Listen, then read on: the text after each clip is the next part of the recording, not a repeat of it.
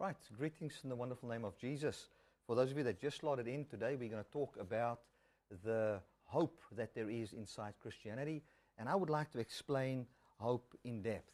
Last week, we spoke about the difference or how repentance really works and salvation. Traditionally, we've had this idea that repentance is you repent from your sins, and then if you've repented from your sin, then God one day will save you from hell. Let me say that again. Traditionally, we believed that we would be saved from hell should we be able to repent from our sins.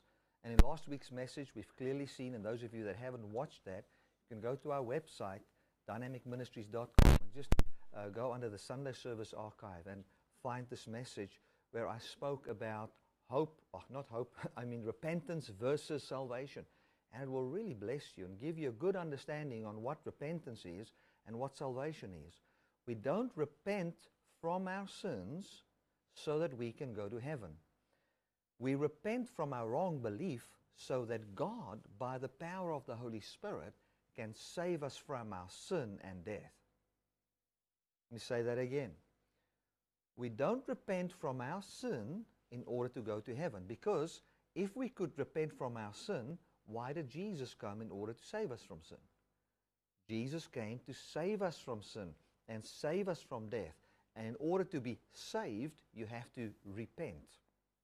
Repent simply means, and what we saw in last week's message in, I think it was in Exodus 32:17, where it says that God was afraid that the children of Israel, should they go through the land of the Philistines when He led them out of captivity, that they would look at the difficulty of war and then they would repent and go back to Egypt. And what that word repent means is actually to find comfort. And what the word repent, one of the meanings for repent is to change your mind or to find comfort.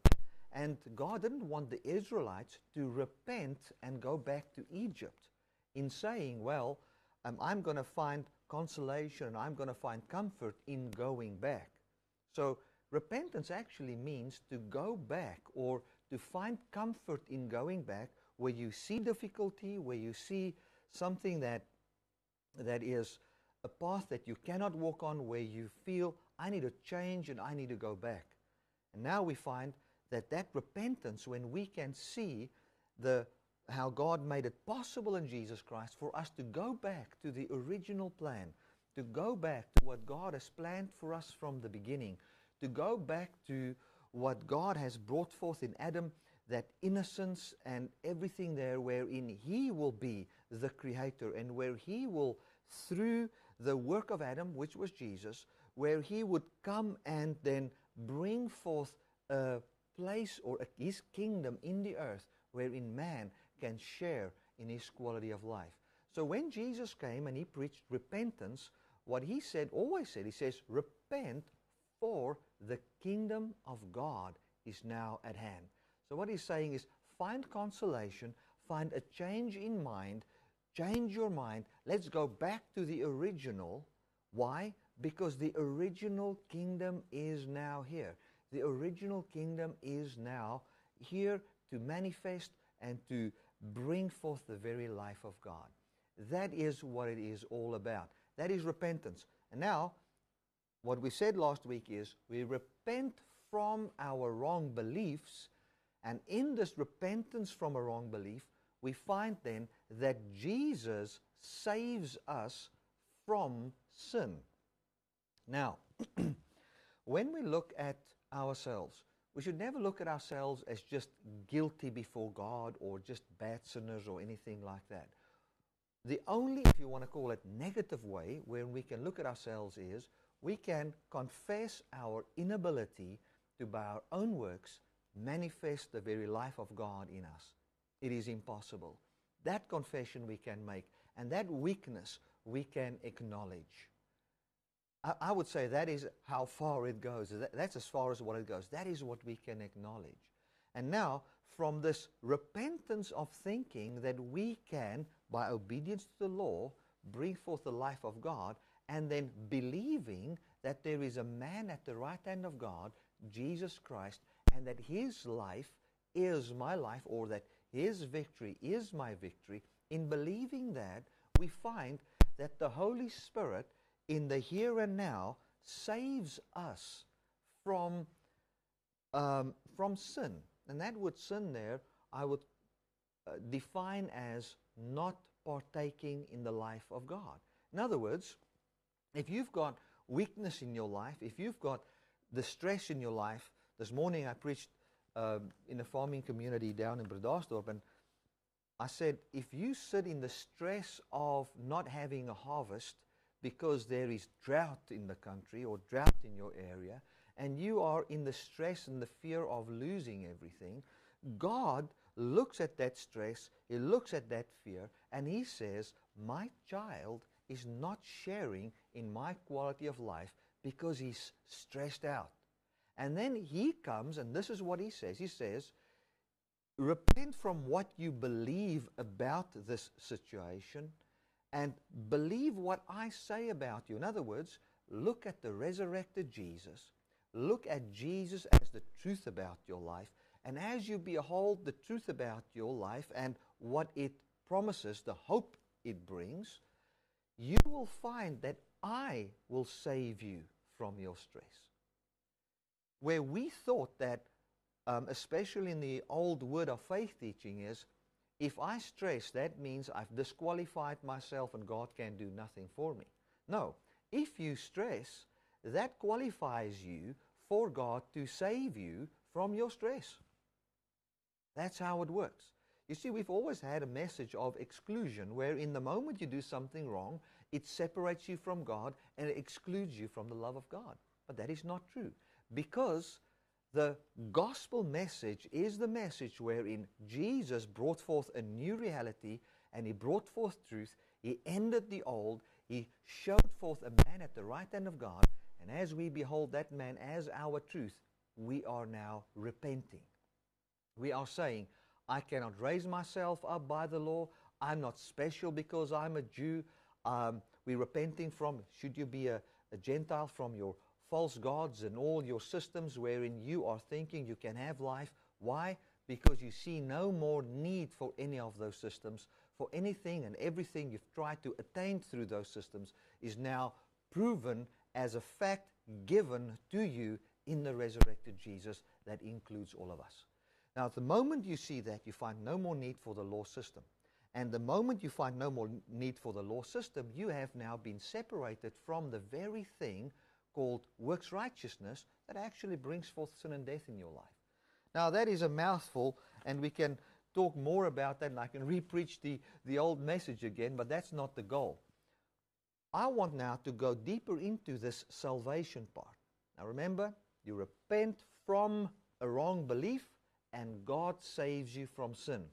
You don't repent from sin so that God can save you from hell.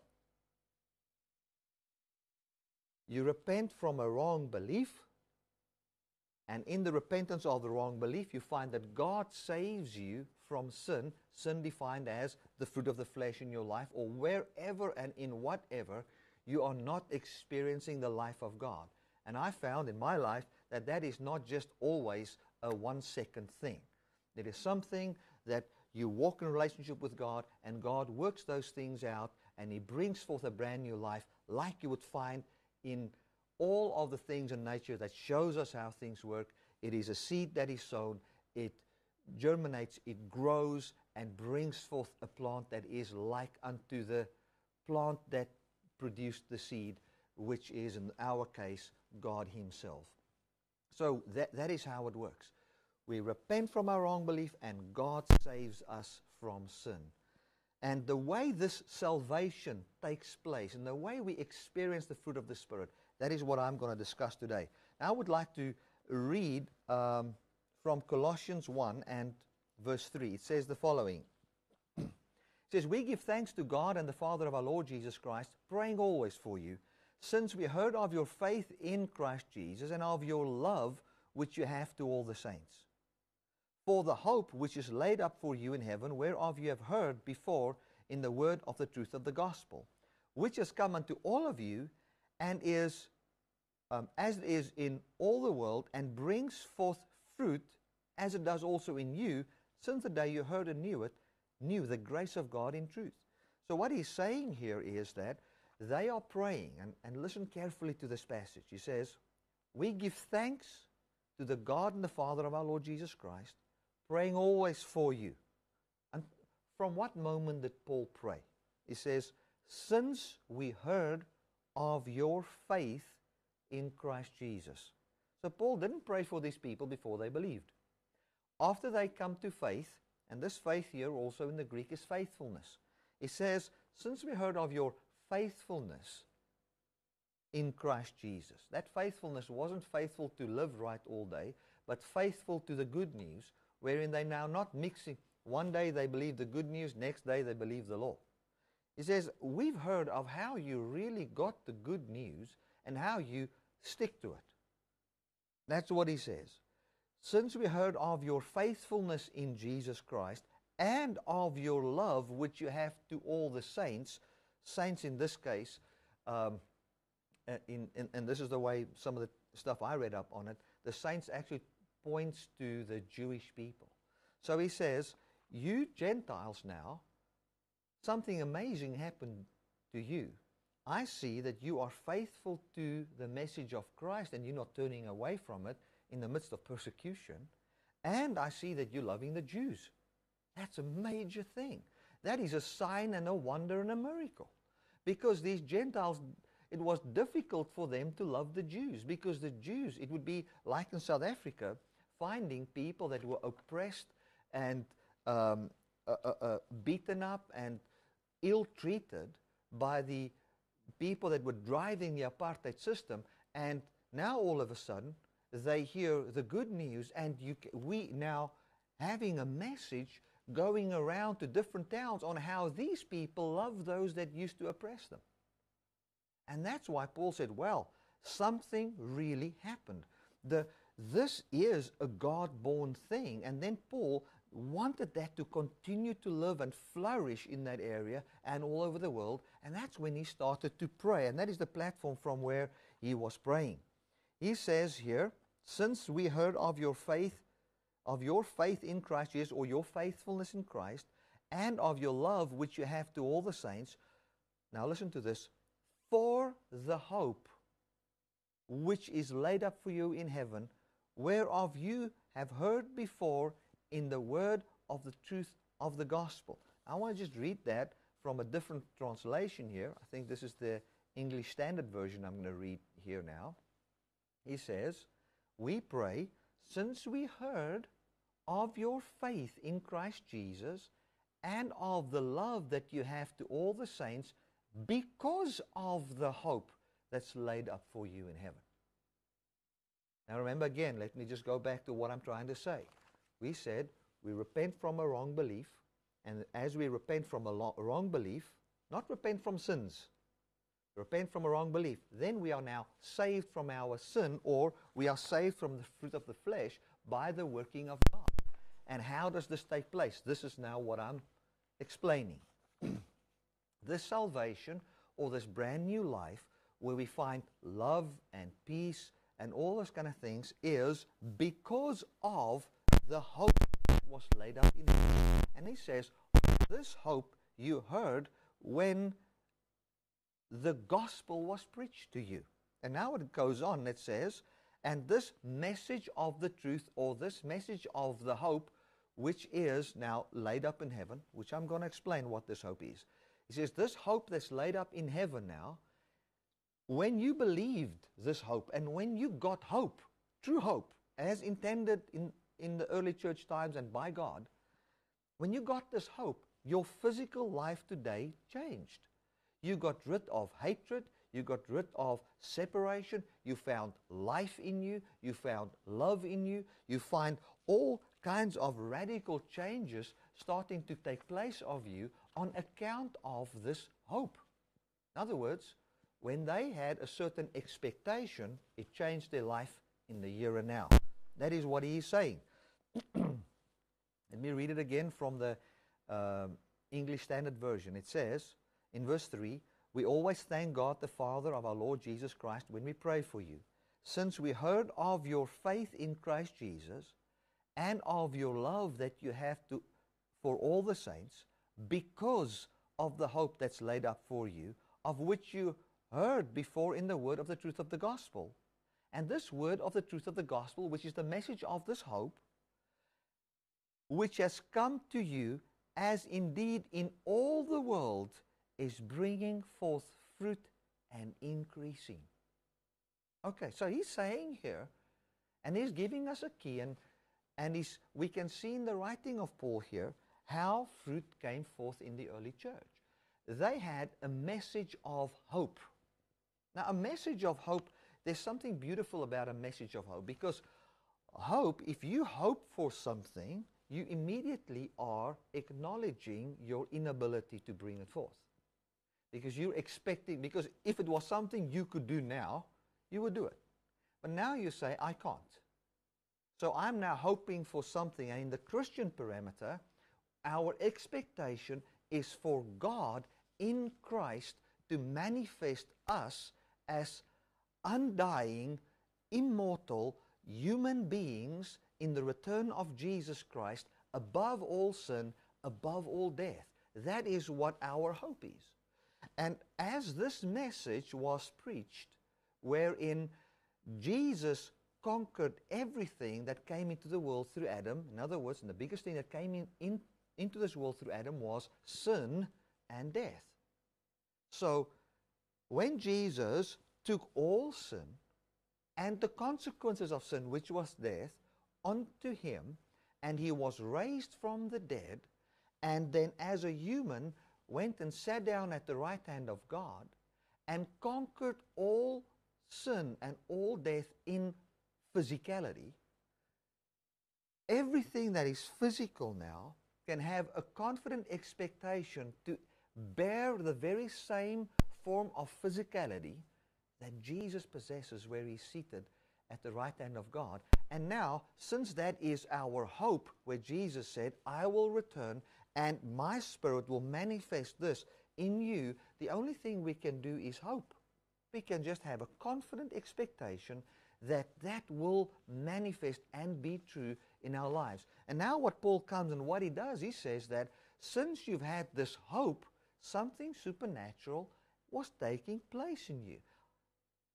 When you got this hope, your life changed in the here and now. Maybe you're not seeing the fullness of your hope, but you're finding a changed life today. And I want to, I went online and I read up on some stuff on hope, just from some psychological magazines and stuff. And this is what they say here. Having hope is to imagine a positive outcome. And we're just going to talk about a psychological, the psychological effect that hope has on a person. We're going to go back to some scriptures then. It says here that having hope is to imagine a positive outcome. The directive of many motivational principles is to visualize what you want to imagine, what you want, and imagine positive outcomes so that your behavior is unconsciously structured to create them. So what he says here is, and this is not what I'm saying you must do, but in normal willpower and trying to create psychologically your own new future, what they say is, and this is also what Buddhism and many of these religions say you must do, is you go and you close your eyes and then you imagine where you want to be one day. Like the one person said to me, just see yourself there, and then it will be. Now what they say is they have found out that there is a certain form of truth to that. That when you think of something positive, that somehow that positive thing where you really see yourself in, your life is shaped towards that. And that's what they say here. They say that if you cognitively think of something good and have a good outcome, like they say here, you imagine something positive in your future, then your subconscious automatically goes and brings thoughts and feelings and emotions to create what you have seen in your life. Let me read it again. The directive of many motivational principles is to visualize what you want and imagine positive outcomes so that your behavior is unconsciously structured to create them. However, one does not need to turn into quantum explanation on how this takes forth. I don't want to talk about that now. But it says here that the unconscious thought theory states that we are able to process information to get our brain to work on a problem in a non-conscious way that can lead to bursts of insight or brightness. So what he says is that without God, just human ability, this is the way things work in humans. That if a human being has got hope, he's got a confident expectation of good, even if he makes it up for himself, when he sees that good thing, then the human subconscious mind, or the heart, or the deepest part of a man, goes then in an unconscious way. In other words, not you trying to think it up. Unconsciously, in the subconscious mind, it comes and it starts to work at the problem. It starts to calculate solutions, different solutions in the subconscious on how this problem is going to be solved. And feelings, and then that is now brought forth into us as feelings and emotions and those kind of things. And then we start to follow our feelings and our emotions, and all of a sudden we get a bright idea and all those kind of things. And that was all on account of you were hoping for something. The subconscious took all of the information that comes to you, be it via the news or via the way people live in town and everything, and process it in a way that is way above your conscious intellect, and takes all of that together, gives you dreams and feelings and all those kind of things, solves the problem, and then brings forth emotions inside you to manifest a life that's towards what you were positively thinking of. Now, that is psychologically shown so many times. And people fall into that in thinking then, let me then imagine something positive and then create my life like that, which is back to willpower and law again. So I'm not standing for that, but I'm just trying to show to you how we function. And God has designed us that way. That's why He has come and the way wherein He will bring forth a brand new life in us is by showing us a truth about ourselves, which is Jesus. And then that would be our hope, our confident expectation. And as that is our hope, our confident expectation, we are expecting something that the normal human being would in his natural mind never hope for. And what we hope for and what we confidently expect, because our hope is not a theory we make up for ourselves, it's actually a confident expectation that we have based on facts, which is that Jesus was historically, physically raised from the dead. And since He was raised from the dead and He's seated at the right hand of God, witnessed by more than 500 people at one time, He ate with people, they touched Him, they felt Him. The way wherein the Hebrew writings was written, they went and boldly proclaimed that women saw Him, which in the Jewish time would be a powerless evidence, because women, they would never say women saw something, because they thought that women were just emotional beings that had no knowledge about things, and they would come and say women saw, showing actually the truth of this, because that's just what they wanted to say. This is what truly happened. And we see Jesus was raised, and now, since we are at the conclusion that He became my sin, He conquered my sin, He died my death, and He is now there, an immortal human, above all sin, above all death, and His life includes me. It gives me the hope and the confidence that His life is my life, and that I am, by His Spirit, being changed into that life.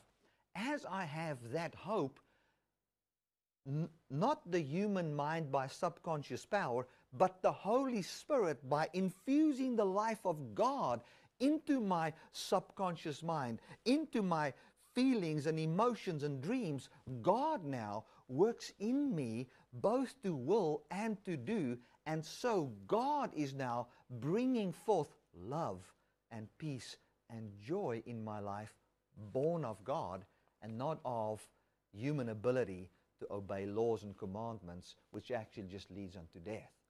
Amen. Now, if you're watching it on YouTube, there's a little rewind there. You can rewind that, pray, ask God to explain this in depth to you, and listen to it again. So what Paul is coming and what he's saying here is revealing how this salvation part works. This salvation part works through us having this hope. And you can say, but how can you say, how do you connect hope with salvation? And why didn't I copy that verse now? Romans 5, I don't know why. No, it's Romans 8. Did I put Romans 8 in here? I didn't. But we can just go and read it. Romans 8 from verse 24. It says there that we are saved by hope.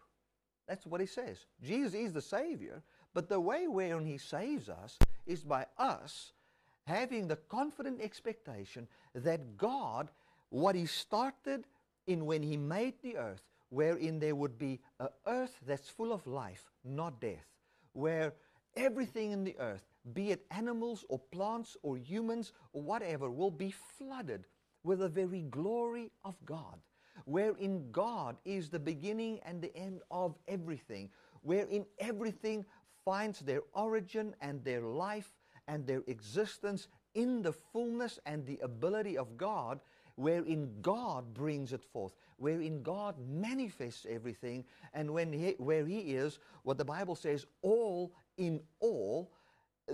When we see that is our hope, what happens is, the moment we've got that expectation in us, that expectation, because it is the truth, shapes our lives, and we find God saving us from selfishness, saving us from just breaking things and finding no value in people. He saves us from, I believe one of the greatest things is lust and selfishness. He saves us from that. When we start to love others and see the value for others, we find that we don't, even natural things, we as Christians, we start to see that God loves the planet, that God, that creation even now waits for the manifestation of the sons of God, where in creation itself will be glorified with the very glory of God. And we start to see, by the power of the Holy Spirit, the first fruit of the Spirit in our lives. And we find love for everything. We find love for humans. We find love for nature. We start to see beauty in things which we could never see before. Amen. I mean, we can go on and on the ways wherein we will see this, but we actually start to share in the very life of God. Because as God looks at whatever He created, He said it is good, it is beautiful. Amen. And we start to find that we can now, in this earth, start to share in the life that God has. How? By the hope, the confident expectation. So this hope, and this is what Paul says in Colossians, he clearly states there, let me read it quickly there.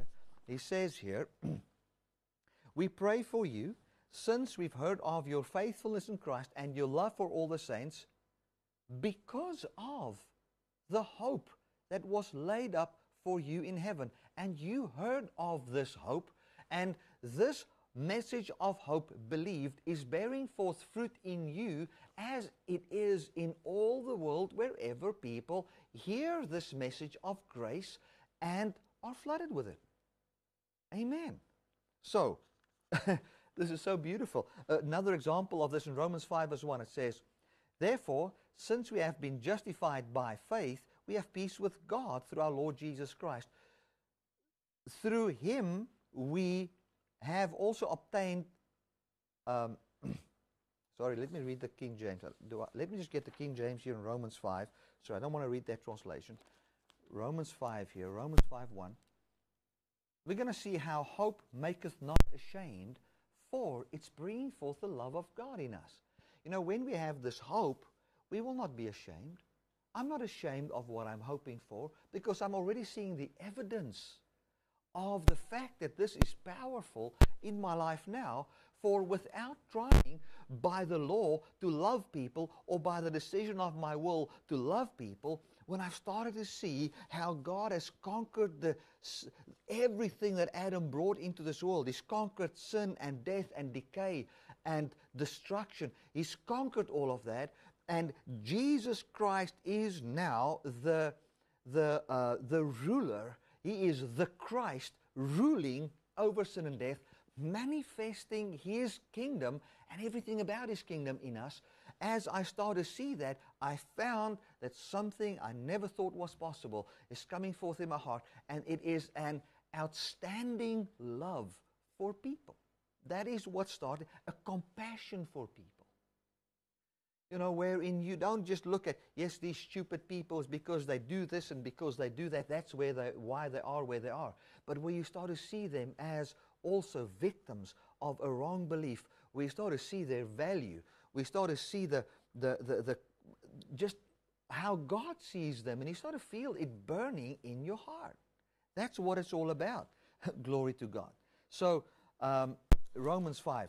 Let me read that. That is what he says. Romans is so clear where Paul says, hope maketh not ashamed, for the love of Christ is poured out in our hearts.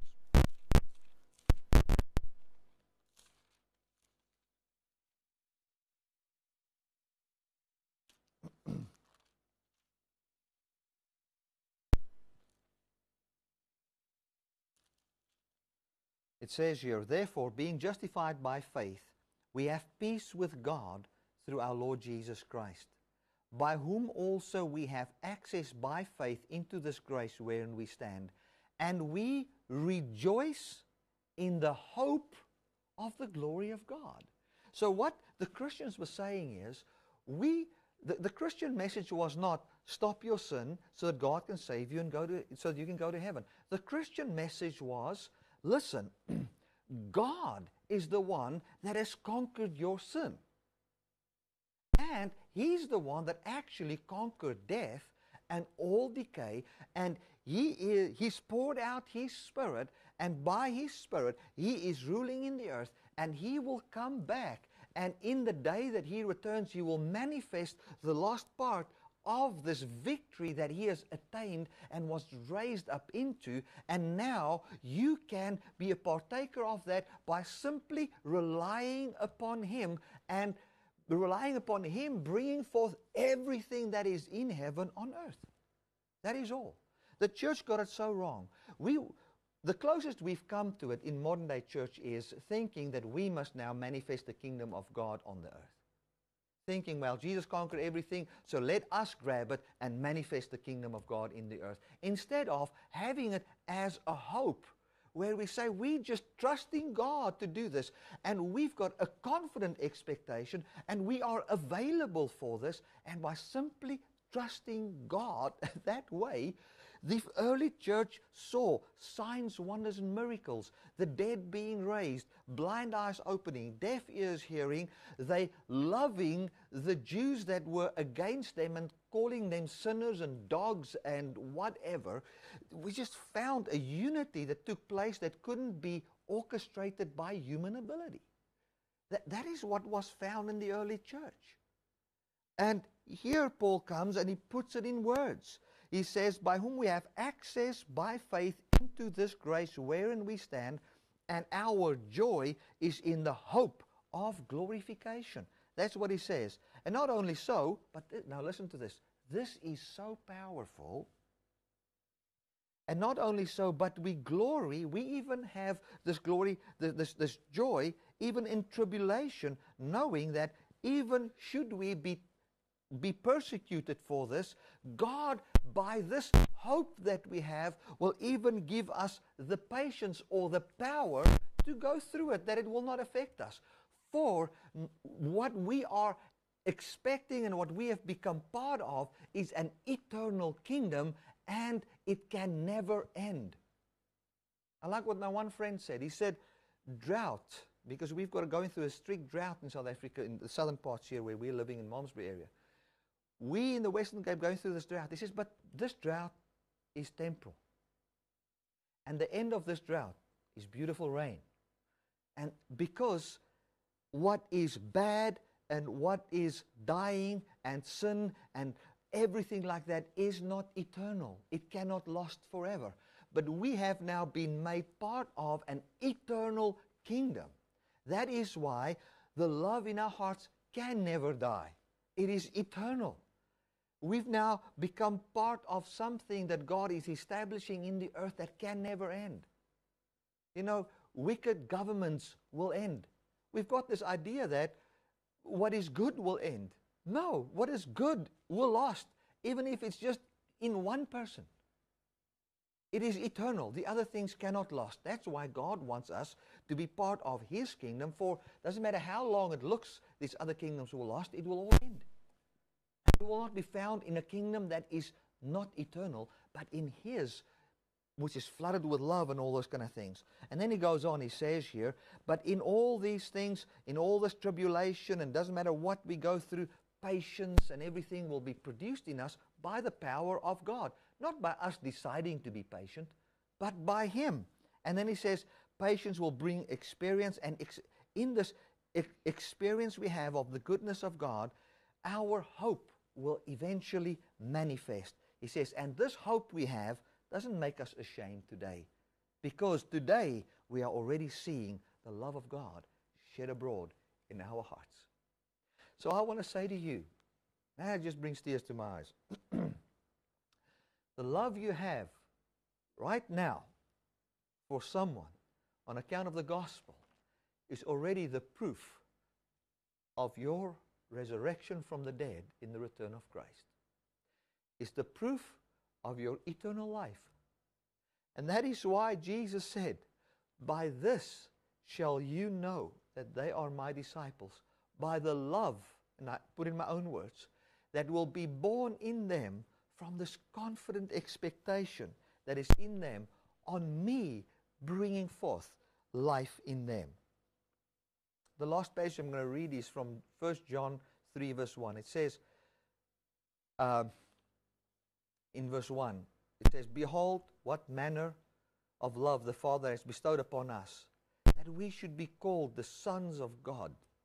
And I don't have time to explain that, but just in short, sons of God actually means that we can be called those that share in the eternal life that God has. Therefore, the world knows us not, because it knew not Him. Beloved, now are we the sons of God, and it does not yet appear what we shall be. Okay, so we are the sons of God. But what we shall be, maybe we're not seeing it today in our lives. But we know that when He shall appear, when Jesus shall come back, we shall be like Him, for we shall see Him as He is. Now listen to this. And every man that has this hope in Him purifies himself even as He is pure. Now, we have always read it in this way. Well, if you're expecting Jesus to come back, you need to stop your sin. No. What he says is, in this expectation, there is just a natural purification and a cleanliness and a new life that starts to take place by the power of this recreation that took place in the resurrection of Jesus Christ, where we find a brand new form of physicality, a brand new life, which is all God ordained. That is what it's all about. And now, this hope, as we have this hope, we find that God, as in the same kind of a way as what we would, through positive thinking, try to create a life, we find not our positive thinking and the limited power that the human subconscious has to solve its own problems, but inside the endless power of God now working in our subconscious mind. By us having this hope, we supernaturally have bright moments of how can I say, cleverness or brightness that we could not have, smartness that we couldn't have normally, feelings and emotions. We are at the right place at the right time and we don't know why. It's just how it works out. I can testify of this. I didn't plan to do this, but I can testify of this. You know, this TV station we're starting that's opening up on the 1st of November. I wanted a TV station, and there was one of my friends. Back then, he wasn't a friend of mine. I didn't even know this guy. And he also wanted a TV station, but we don't want the bill. You know, the problem with TV stations is entry level to buy airtime is $35,000, $40,000 a month. That's entry level. Then you're not paying staff. You're paying none of those things. That's entry level for airtime. Now, as I was just beholding the resurrected Jesus, having this hope of immortality and the life of God, and also an expectation of Him bringing forth fruit in me and those kind of things, you know, there was just this thing that started to come in me where I felt I wanted the station. And there was someone else as well. We didn't talk to each other. We didn't have one another's numbers. We didn't know about each other. In the meantime, this friend of mine, 3 years ago, 4 years ago, I don't know exactly how long ago, he got a hold of grace somehow. And the way it took place was God led him. You know, God brought him and he got a hold of grace. And as he got a hold of this message of grace started to burn so much in his heart that it started to work out that he felt that he also wished that he could have a station. And then he came to me one day and he said, Bertie, you know, I'm actually in your church. I regard you as my pastor. And I said, wow, I didn't even know that. He's quite well known in South Africa. I didn't know that. And I was like a little bit impressed. And what impressed me was I didn't even know what God was doing with a grace message. You know, and how many thousands of people are hearing it as a direct result of what I've preached, but I didn't even know it. And God was just doing His thing. And then somebody came to him and said to him, do you want a TV station? So one of these people that's got a lot of airtime and, you know, the owners of these decoders and whatever. And he said, well, I don't think so, but I can provide some material. He says, but I've got a friend, and let me go and talk to him. And he came and we spoke and we said, we're grabbing this. And now we've got a television station starting on the 1st of November that will air all over South Africa. I don't pay any airtime, and I charge no one a cent to stream there. And can you see how and this is how I believe it worked, by this hope of eternal life, what happened was God somehow in my subconscious and in my mind and in my will and also in other people that had this good news and has got this good news started to create and bring things forth that we just he felt to drive in a certain place at a certain day, and things started to work out wherein God is the one that orchestrates everything. That's how it works. Glory to God. And here we find a piece and a sign and a wonder of the kingdom of God, wherein I've always said, by grace, without preaching tithing, without preaching sowing and reaping, we can run ministries and things that people are begging for money every day. We can do it for free. It's possible. And here it is. I don't know of how many people just offer airtime for free. Whosoever broadcasts there pays nothing. I don't know how many there are, but I know it's possible. How? I don't know. The only way I know it took place was by the birth that takes place by the work of the Holy Spirit and God. I end off with this. Don't confuse hope with, I'm just going to heaven. See hope as the glorified human, and that it includes you. And as you behold that hope, and as some of these psychological magazines say, as you go to bed at night, picture what you want to do the next day, and then your subconscious will put it together for you. I'm saying, picture who you really are in Jesus, and God will put your life together by the work of the Holy Spirit, and that's how you will find fruit of the flesh will fall off your life, brand new life will manifest in you, and all of it will be God, when we can say, God now is all in all. Amen and amen. I want to thank you so much that you've watched this program. I trust this has really blessed you. I would just like to pray for you. Father, I want to thank you that I can stretch forth my hands towards everybody that's watching and just all of us here in the studio today.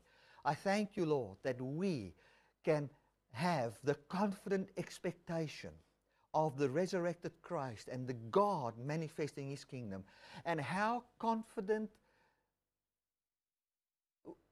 Here, ons voel so oortuig, en we feel so bold because we know God is manifesting His things in our lives, and we are part of it, and we are resting in the very rest of God. Thank you for that, Lord. And I pray for people. I thank you, Lord, like as Paul prayed, that we can have wisdom and knowledge in this understanding in every area of our life. And I declare them blessed in Jesus' mighty name. Amen and amen. I want to ask you, if this message has touched you, please share it with your friends. As you feel it unction in your heart to do it, right now, go to that share button, share it with your friends. You can share it on your Facebook page, wherever you like. Send it in emails to people, because this is God's truth that changes lives. Amen. Thank you so much for watching. I'll see you next week. God bless.